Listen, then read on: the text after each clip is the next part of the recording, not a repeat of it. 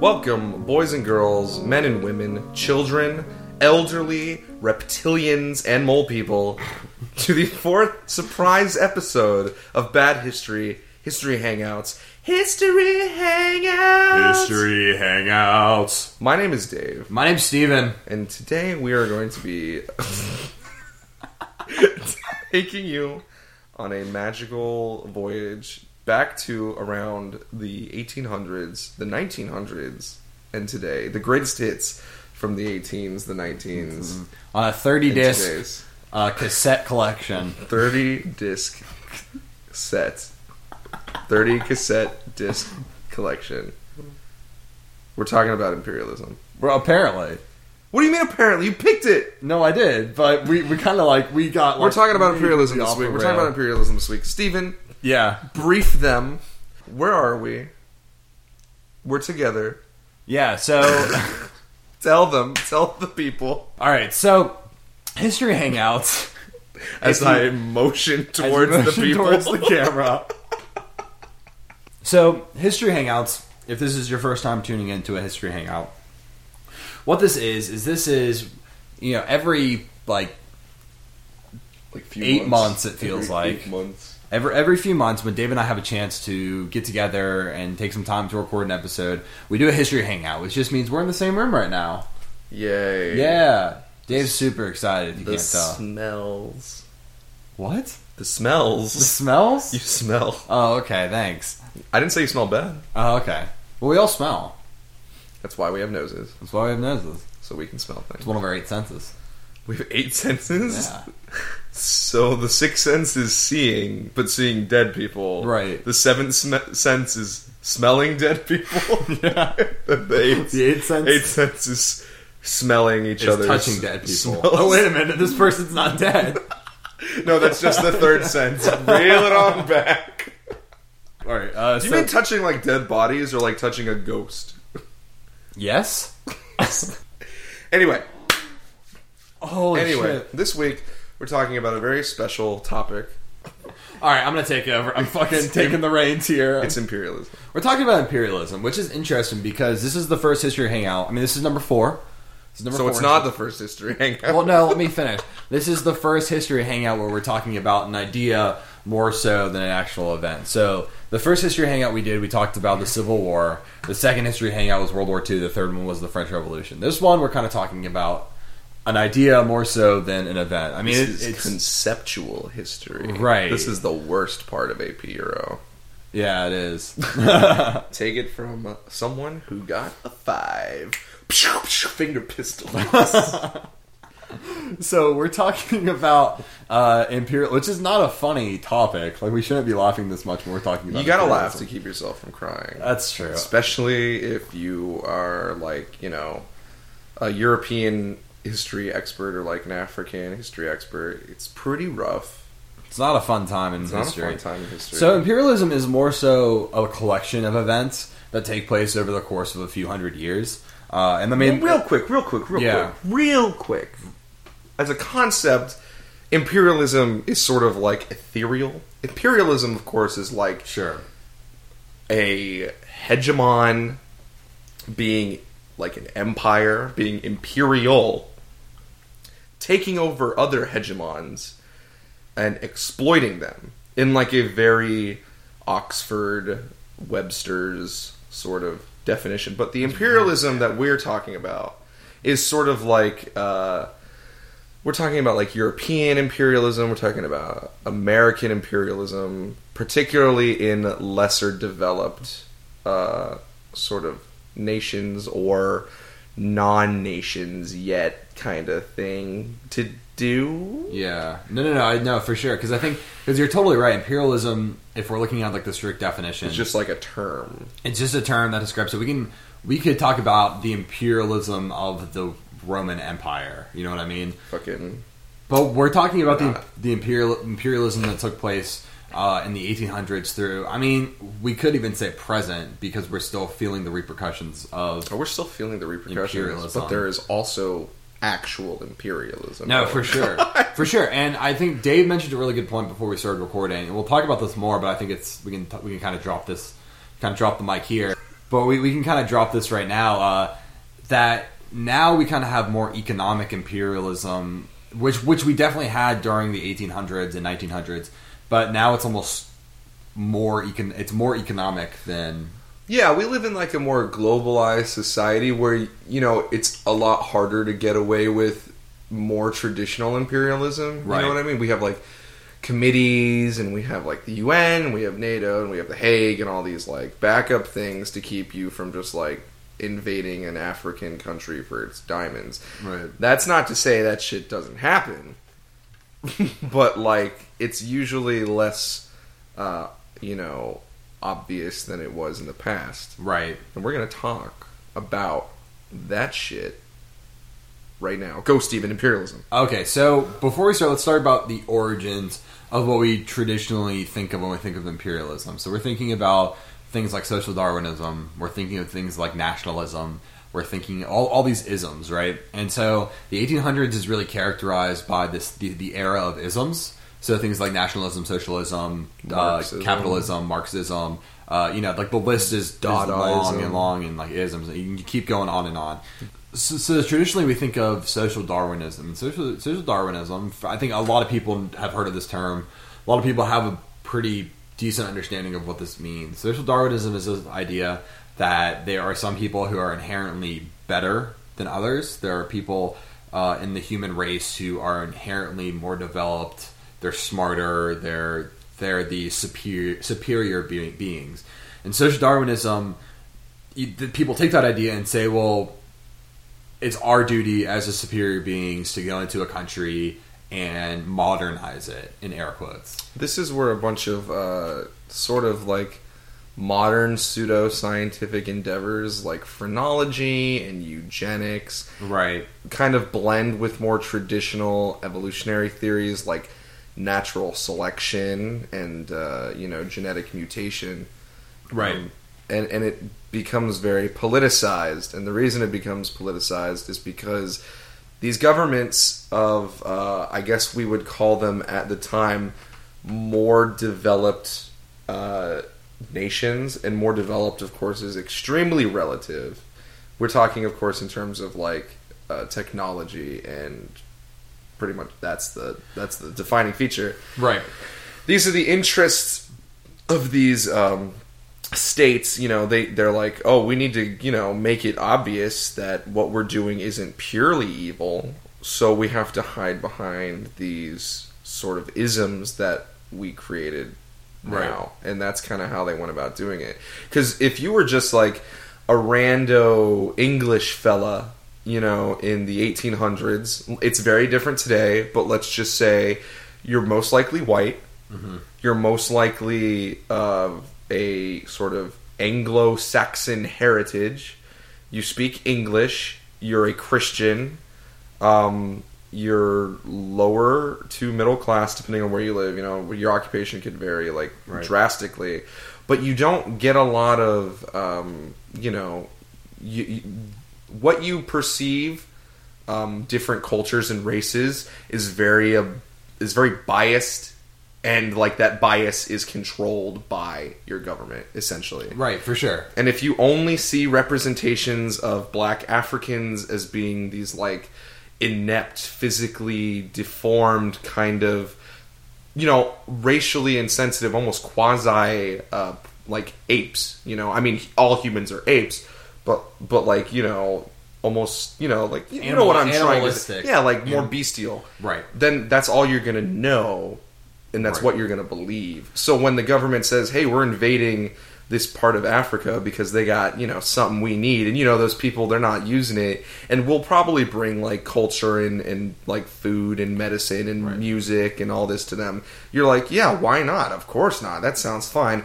But then, of course, the reality of the situation is there's, like, genocide and, like, de facto slavery and all then this. Real, like, actual honest-to-God slavery. And then, real slavery and a bunch of other terrible bullshit. Right. And go ahead. Oh, no, I was going to say, before we really start digging into things, because there are lots of things I want to touch on here, I think we need to keep setting up the scene a little bit. You want to do the three? You want to talk about the three, and then we're going to focus on the third one? Yeah, why don't you say, because those were your three that you came up with. I forgot with. So, like, we're going to kind of focus on three specific forms of imperialism, as you call them, as I call them, as we call them, as they are called by name. And these are the more prevalent 19th and 20th century forms of imperialism. And there's lots of different types of imperialism. Yeah. Imperialism is a concept that we can apply to all forms of just governmental relationships. You know what I mean? But the ones we're talking about specifically are very apparent in the United States, in Japan, and then in sort of Western Europe. We're going to focus much more on the Western Europe one because that's the kind of big one. I mean, they're all big, but it's the one that we we know a lot about, and you probably know more about. It's the one with all the books and shit. Yeah. So, first off is the United States, right? So the United States imperial policy is kind of an interesting story because first, the United States kind of had to just imperialize itself and become a country, from Maine to California or whatever you want to call it, and that was very much its own imperialistic rampage on the natives, and that's kind of a different story. But we're talking more about economic imperialism here. We're talking about the United States sort of forcing smaller or lesser developed economies into playing their game, sometimes with military force. This is really apparent, especially when the United States just sort of unlocked Japan by force to the world market. And we're going to see how that fucking turned out.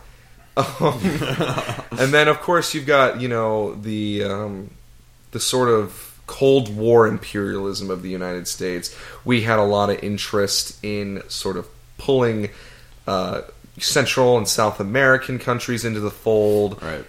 As well as, East Asian countries. What is the whole Vietnam War about? I don't know, but the soundtrack was really good. It's sort of like a policy kind of imperialism where America has this big old economy and their enemy has a big old economy, and it looks at all these other little economies and says, you don't want to join that big old economy over there, you want to join our economy, and we're going to put in some Contra guys, we're going to send in some Arnold Schwarzenegger ass motherfuckers to kill Predator and to come and save you. To come and save you. They're going to liberate you from your own economic identity. Yeah, so a lot of what American imperialism was, especially post World War II American imperialism, was I think in general American imperialism for people who grew up in America is kind of warped because we never really learned too much about it in school. It's just not something that's really taught. I remember being very shocked that America was considered an imperialist country at some point in my education, and I was like, I'd never really thought about America as an imperialist country when it very much was. You also just got to think about, America did it behind this really strange veil. So the Philippines is a really good example where it was a war with Spain in which we just happened to gain the Philippines as a de facto territory for a while. Right. And then you also look and you read these lists of places that the United States is really closely associated with, but they're not quite states, right? So you get Hawaii, which was a straight, American imperial kind of takeover. And then you have, which eventually gained statehood, of course. And then you have places like American Samoa. Why the fuck do we care about that all the way out there? Puerto Rico. All these sort of states, question mark, that don't really have a star on the flag, right, but are just as much in the fold, essentially. You know what I mean? Yeah. And that's how America does it. That's how Dad did it. That's how Dad did it. That's how America does it. There's another part to that I forgot. That's okay. And And so, and the United States was imperialist, like you said, under this veil of almost like they were like they had a veil of like philanthropy almost. You know what I mean? Like, that's like the United States MO for everything. Yeah, it's like, dude, we're doing this to help you. Do you need us over there? Do you need all that oil? I mean, you got that evil dictator, bro. Yeah, but you don't need that oil when we take over. And a lot of especially with things like the Truman Doctrine in 1947 that pretty much said, if any country is coming under the threat of communism, the United States is going to come help them. And it's like this whole idea behind the domino effect, where if one country falls to communism, other countries around it are going to fall to communism. And it's this idea that people as a whole, human beings as a whole, need democratic societies. They need a society that's ruled by the people. Like, that's what's good for everybody. And that's what this idea is. I mean, because we're democratic. We're a democratic country. We're the first true democracy in the world. We are. We had to convince the whole rest of the country that we were democracy was the right thing to do. I think we're more of a republic. Yeah, but we are under the veil of democracy. We formed our country as a democratic society. It doesn't matter what we are, what it turned out to be. When we revolted against Britain, Thomas Jefferson had to convince the rest of the world that what we were doing was right and that we were forming a democratic society, and that was the best thing. We're imperialists under the idea that everyone should be democratic, and so that we're going to go into countries like Vietnam and Korea and help them, in quotes, like throw off the communist aggressors, with the idea that democracy is better for them than communism. And whether it's true or not, it's this idea that we're doing something that's good for you. Because it's good for us, it's going to be good for you. Which I think ties into a lot of what imperialism is, especially with I think America, that's America's MO, but that was certainly one of the big excuses for imperialism by countries like Japan and Britain and Germany and Belgium and France. Well, you mentioned Japan.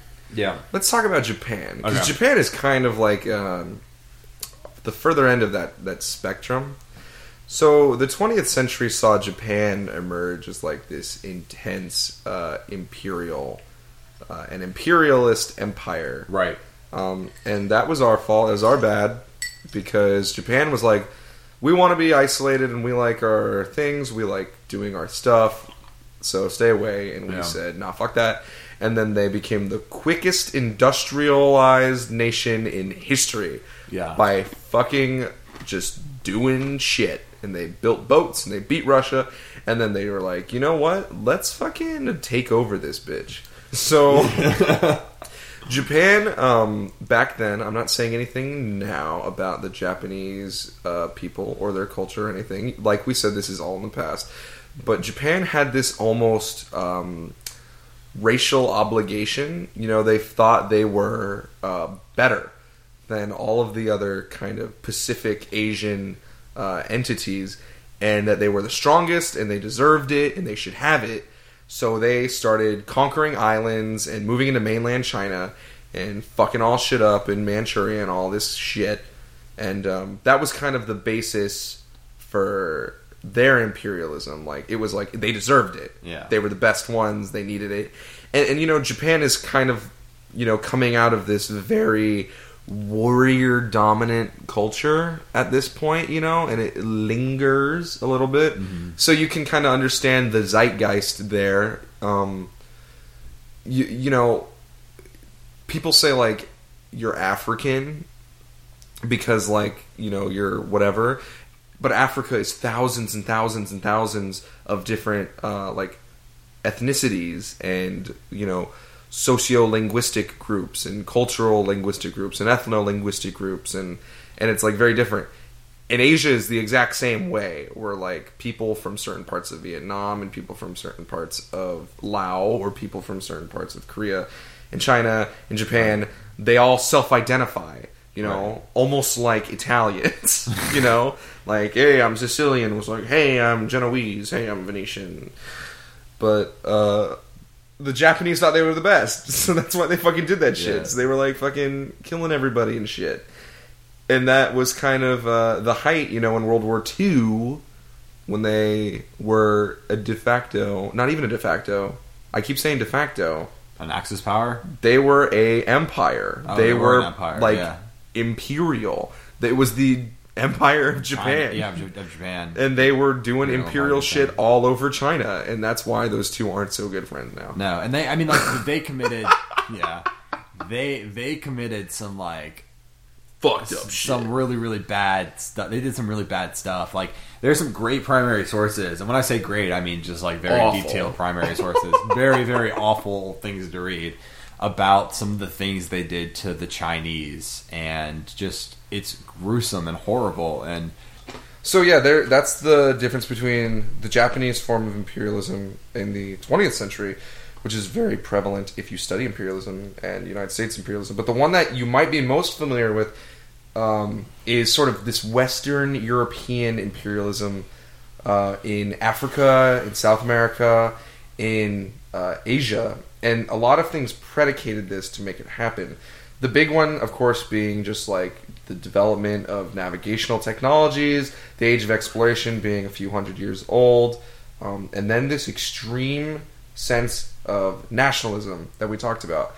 This followed up with the evolutionary theories of social Darwinism and eugenics and all that stuff, really brought on the economic kind of excuse to exploit these lesser developed areas, states, nations of the world, and kind of fuck the people over historically, where we see the effects today and in beyond.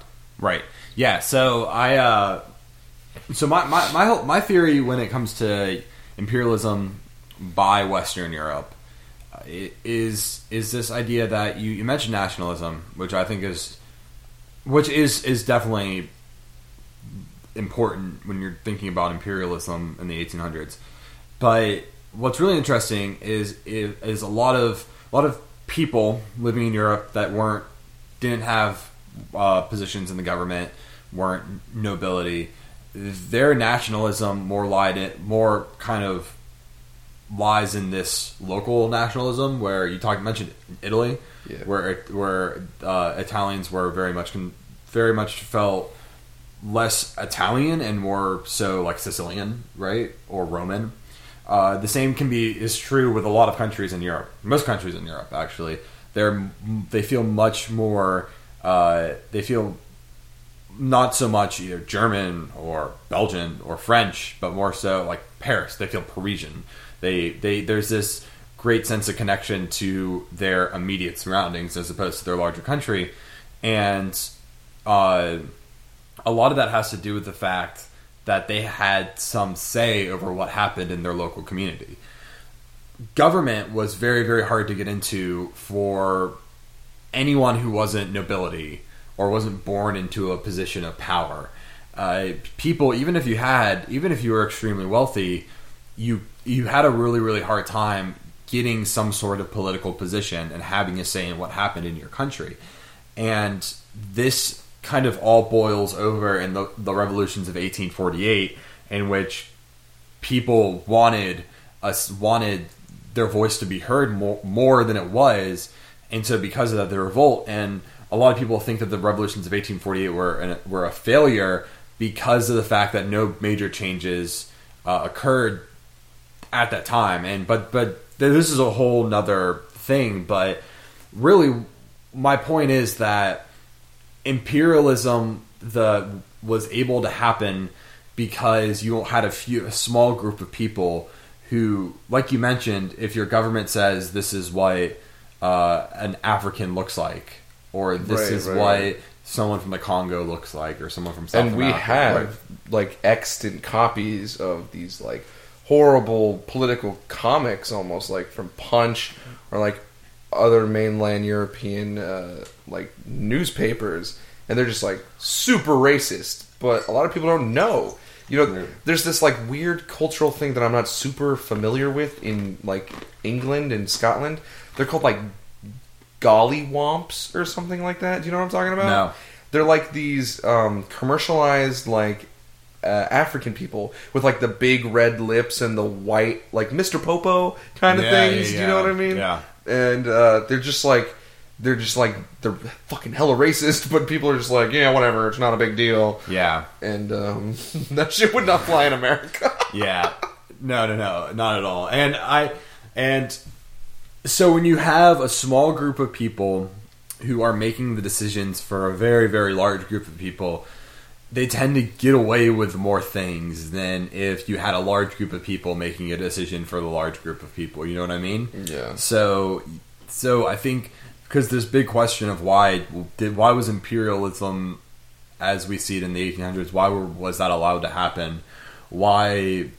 I mean, this is 1900s imperialism, but I think of the Battle of Algiers with the French going into Algiers and pretty much slaughtering them and putting like massively putting down this rebellion of the natives of Algiers, of the native people in their own homeland who were trying to advocate for their own rights, and the French coming in and saying, no, we have to put this down, we have to keep control over this country, even though we know that didn't last very long, even though we know the French had to bail from Algiers, same as the French had to bail from Vietnam. But why? Yeah, what's up with the French just giving up on shit, dude? Because no, just kidding. You guys are great. Yeah, I just went to Quebec. It was pretty cool. That's the same thing. You know those fucking Canadians taking over Africa, getting those diamonds. But one interesting point about imperialism is that no one ever made money on imperialism. No country ever made money. They were spending exponentially more money keeping their power there. And that's why modern imperialism is much more political and economic. It's right. Much less military and, just fucking like taking over with an army and stuff. We're talking about imperialism. We're talking about this stuff. Let's just like fucking say it. Yeah. So like imperialism in this Western European sense, and like we have a lot of Western European listeners, and like they know, and like America was just as bad, but like they straight up went to these places and said they were theirs, and because they had a technological advance over the native peoples there, be it in Asia, be it in Africa, be it in the Caribbean, they were just like, no, your shit is our shit now, and this is part of our country. The most famous dude, the Cecil Rhodes men, the De Beers diamond guy, to this very day, that company, he wanted the British influence, essentially the British Empire, to stretch the entire length of Africa. The famous line was, from Cape, meaning the Cape Colony in South Africa, to Cairo, which is, of course, Egypt. And this was the sentiment of all these European countries. There was land grabbing, land snatching. Right. Fucking just sending in all you got, claiming what you could. And this really kind of boiled down and is sort of contracted in this famous conference in 1884 and 1885 called the Berlin Conference. Now, the Berlin Conference is one of the single most important events in modern history. If you look at an African country's situation currently, if it's not so great, you can essentially trace it all back to the Berlin Conference. So the Berlin Conference was this sort of committee of powers. The list says the people there were Austria-Hungary, Belgium, Denmark, France, the German Empire, Italy, the Netherlands, the Ottoman Empire, Portugal, Russia, Spain, Sweden, which was Sweden-Norway at the time, the UK, and the United States, even though they did not accept the conclusions of the conference. So, like the United States usually does. The U.S. do. So these countries essentially got together, got a big old map out of Africa, and started planning. And a lot of these modern day African countries, their borders and their political boundaries are based off of this conference and this map that they drew. And it's total bullshit because these maps were drawn for economic interests alone. They took nothing into account from the ethno-linguistic people there. You know, your village could be divided by countries, and there's nothing you could do about it because, like, they were viewed as lesser people with lesser powers. Right. And if you bring up a map with the modern day boundaries of Africa, and then you look at the claims made by Belgium, Germany, Spain, Britain, all these entities, it's like they just match up really perfectly. Right. Like, look at this shit. Yeah. Look at this fucking shit. It's fucking crazy. It's pretty bad. It's like the borders are exact. Like, almost exact, right? Yeah. And you gotta remember, most of this shit is fucking, like, desert or dense jungle where you just, like, don't know what's gonna go on there, but they fought tooth and nail over it, and then they spent the next almost 100 years just fucking pumping money out of these places and pumping money into these places, as Steven said, because we all know now, hindsight 2020, that imperialism was ultimately a failed endeavor. Right. So I think we should talk now about situations in Africa post-World War II that were direct results of imperialism. Right, sure. So post-World War II Africa, or post-World War II, I guess imperialism, right? Yeah. One thing to really think about, and that kind of sets the stage for what happens, is that every single country in Europe is bankrupt, besides Russia. Every single country is beaten down into just a pulp. Britain is done. London's bombed to absolute crap. They don't have any money. France, they're doing okay. In terms of nowhere in France got super bombed. Paris is still intact. I mean, they surrendered to Germany before Germany could bomb them. But not just like physically. We're talking about like economically. Economically, every single country, they all got bombed out. Economically, yeah. Economically, every single country is more or less ruined. I mean, Germany's divided.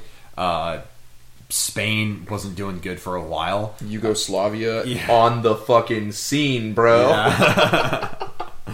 Japan, we pretty much have Japan. Like, we neutered Japan, dude.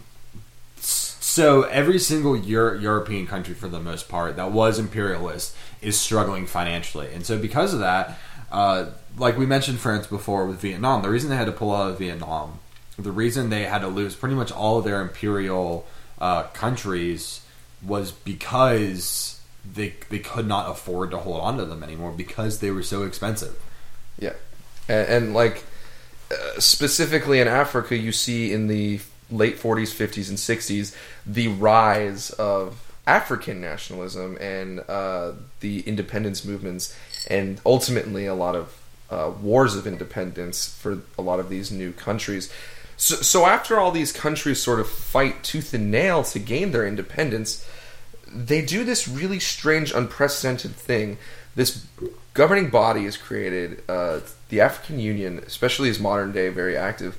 They essentially decided to maintain the imperial borders, and that's why the map looks exactly the same. Now, why they did this is probably because the last 100 years, these borders had kind of been political, economic, and social boundaries for all these people. So what they had now was not the origins, and they decided the best thing they could do for the people now is just keep it going.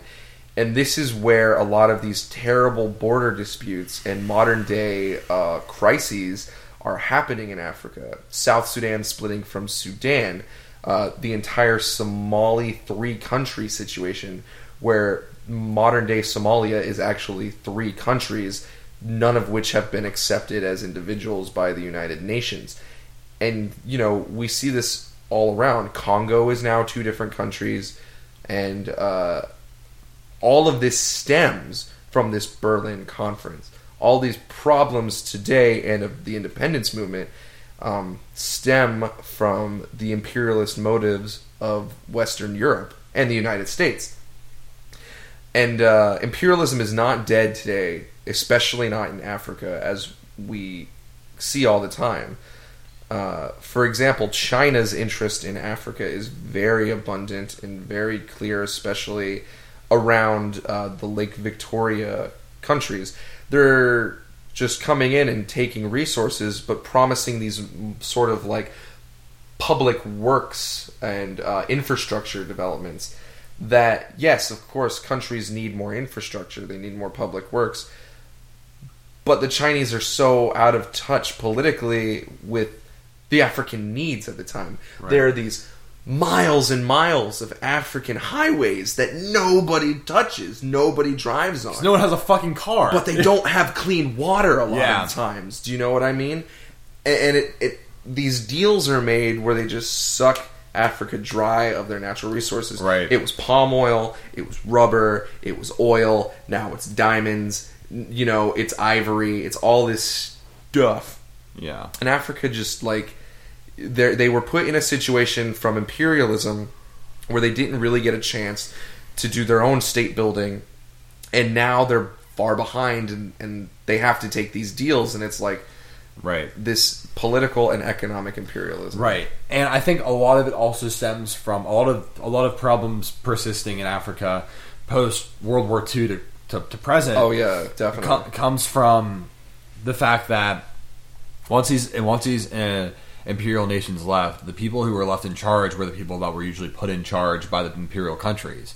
Or they were people that gained power through some sort of backdoor dealings, through some sort of corrupt ways. So now you have governments that are self-interested. They're not interested in the overall well-being of the people of the state. And so you have these things where they're just building massive amounts of highways, right? Because, like, what looks really good?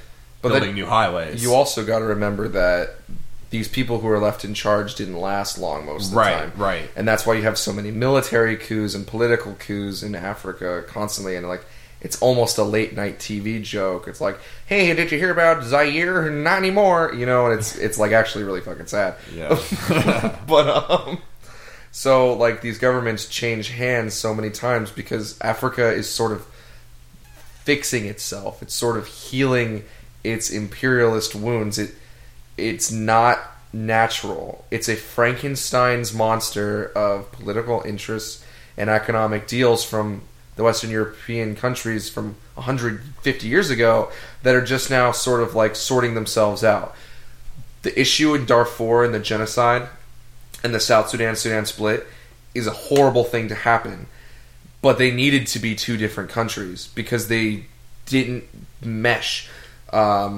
There's lots of literature about the North with their Muslim kind of sway and the South with a Christian sway, and it not working. You have like entire populations of native people like the Dinka just being completely wiped out in these genocides because they just don't fit. That's what would happen if you had fucking like, I'm trying to think, like, what if the Polish and the fucking Italians had to be a same country? Yeah. You know what I mean? Like, of course that wouldn't fucking work because they're goddamn two different cultures and two different peoples that have been around for thousands of years. Yeah, and it's... I mean, they're in the EU together, but you know what I fucking mean. But like one single country. Yeah, no, for sure. And I think a lot of it also stems... A lot of... Like the big thing is, like, we want to help Africa. Right, and I took this really interesting course in college that was Africa post-imperial or post-imperial Africa. So it was like modern Africa, and the big point of the class was that we as a country and we as like the world leaders want to help Africa, but the problem stemmed from the fact that the fact that we want to help Africa is causing more problems than good because it's making them seem like they need help. They need the hand of the more developed and more secure countries, which kind of is an imperialistic idea that you need help. And two, we don't know how to help Africa. We don't get how to help Africa because their culture is so different from our own. So we read this really, really great book called Love in the Time of AIDS. And in that book, it talks about the fact that AIDS is a huge problem in many parts of Africa, and we don't understand how to help it, and it seems like nothing we are doing is helping because we don't understand how relationships and sex and marriage work in that country because it's so vastly different than our own culture. And so if we understood it, maybe we could help it, but we have such this refusal to understand it because it's so different than our own culture and our own beliefs. So that's a huge problem with it's gotten to the point, and it's, I would say we're kind of moving away from this now, but it was at a point where we would just give them money because it was like we didn't know what else to do. We would just give them loads of money and say, here, you guys know what's best, but that money would usually not go to good things, like you said, building highways, and then that just go on and on and on, or funding rebel groups, right, or something really bad. You know what I mean? So I don't know exactly where I was going with that, but imperialism it's such a touchy thing, and I think I know where you're going with this. It's because you said something really interesting. You said we talked about post-imperialism Africa, and there is no such thing as post-imperialism Africa. Africa is imperialism. It is imperialism put on a map and signed and dated in constitutions. And, Africa, a lot of Africa is super beautiful, and the people are amazing, and the countries are safe, and it's fine. But a lot of them aren't. And we hear about those in the news, or we don't, because we don't fucking care all the time. Yeah. And it's just... everything that is happening is a direct result of imperialism. Right. And we're talking just about Africa, but that's how it is in Asia too. That's how it is in Southeast Asia and Far East Asia. And everything's just kind of working itself out. And it works itself out in violent and non-direct ways a lot of the times. And that's where we get this negative image of, these post, quote-unquote, imperial states nowadays. Right. But the thing about imperialism is that the only way to avoid imperialism is to just not get involved with a country at all. So you mentioned that we used to just give money or just give food or just give medicine, and these are really good things on paper and they sound really amazing. Right. They look good. They look good and they make you feel good. And I'm not saying we should stop giving medicine to lesser developed countries, but that is a form of imperialism. And imperialism, we talk about all the negatives, and there are positives to imperialism, but this is imperialism, and if we want imperialism to stop, the only way to do it is just to cut all ties, and nobody's going to do that because we live in such a globalized world. So it's just going to keep fucking going, just keep on going. Right. And yeah, and I could keep going on and on about this, but I feel like it's just one big loop that we're going on. Yeah, this is exactly what I studied in college and what I papers written on, and books and volumes and things, and it's such a hot topic issue in modern history because it's current. And even racial you can boil it down to even racial tensions in the United States. They're from imperialism. Imperialism also includes the slave trade. Imperialism also includes colonialism. You know what I mean? And so it's sort of endemic of modern culture. Right. Modern culture does not exist without imperialism. Everybody talks about cultural appropriation, but cultural appropriation doesn't really exist anymore because imperialism has mixed them all together so much that we do have individual cultures, but we also have this sort of world culture that we have. And so much of South Carolina, where we are recording this right now's culture, is influenced by West African cultures. Oh, for sure. I mean, a lot of what the food we eat is it's straight Ghanaian food a lot of the times, and that's because of imperialism. Right. It's because and so you were talking about colonialism being imperialism, which I totally agree with, and imperialism is it's something that, if we look at history as a whole, it was constantly happening. So one thing I think I want to end on is so we talked about imperialism, American imperialism, Japanese imperialism, and Western European imperialism, but there's lots of other imperialism. There's lots of other imperialism. What's something you can think of that's like a time period in history where imperialism was prevalent, but we don't tend to think of it being prevalent? It might be controversial, but I would say the Zionist movement into Israel and the sort of Palestinian-Israel situation is a result of imperialism. Yeah. So that's something that people don't really think about a lot. Right, for sure. I mean, well, it was so messy. It's still messy. I mean, it's still super messy, but like the fact that we pretty much we kicked a whole group of people out of their homeland, and it's I know the Middle East is something that, I mean, we talk about not understanding a country. We don't understand, no, definitely. And there's a whole nother brand of Middle East imperialism that we didn't really touch that much on, but it's very similar to African and East Asian imperialism, where European countries just kind of went in and were like, let's fucking look at all this tobacco that they can grow here, and look at all the coffee they can grow, and oil everywhere, kind of thing, So, that's what modern imperialism is in America. It's our interests in the Middle East. Black bag! But anyway, Steven, you think we should blow on out of here? Yeah, I think, we were getting into a rambling state. I think we were just kind of rambling, and we were rambling a little bit. But I want to say there's lots of great literature out there, and lots of people have written on imperialism. Lots of very interesting takes on what imperialism is, and it's something that we still don't understand, and it's something that I don't think we're ever gonna fully understand. It's a very complex issue, and I think man, this was an interesting episode because we didn't have a really roadmap we were going down. We just kind of started talking, just like a methods kind of history class, right? For sure.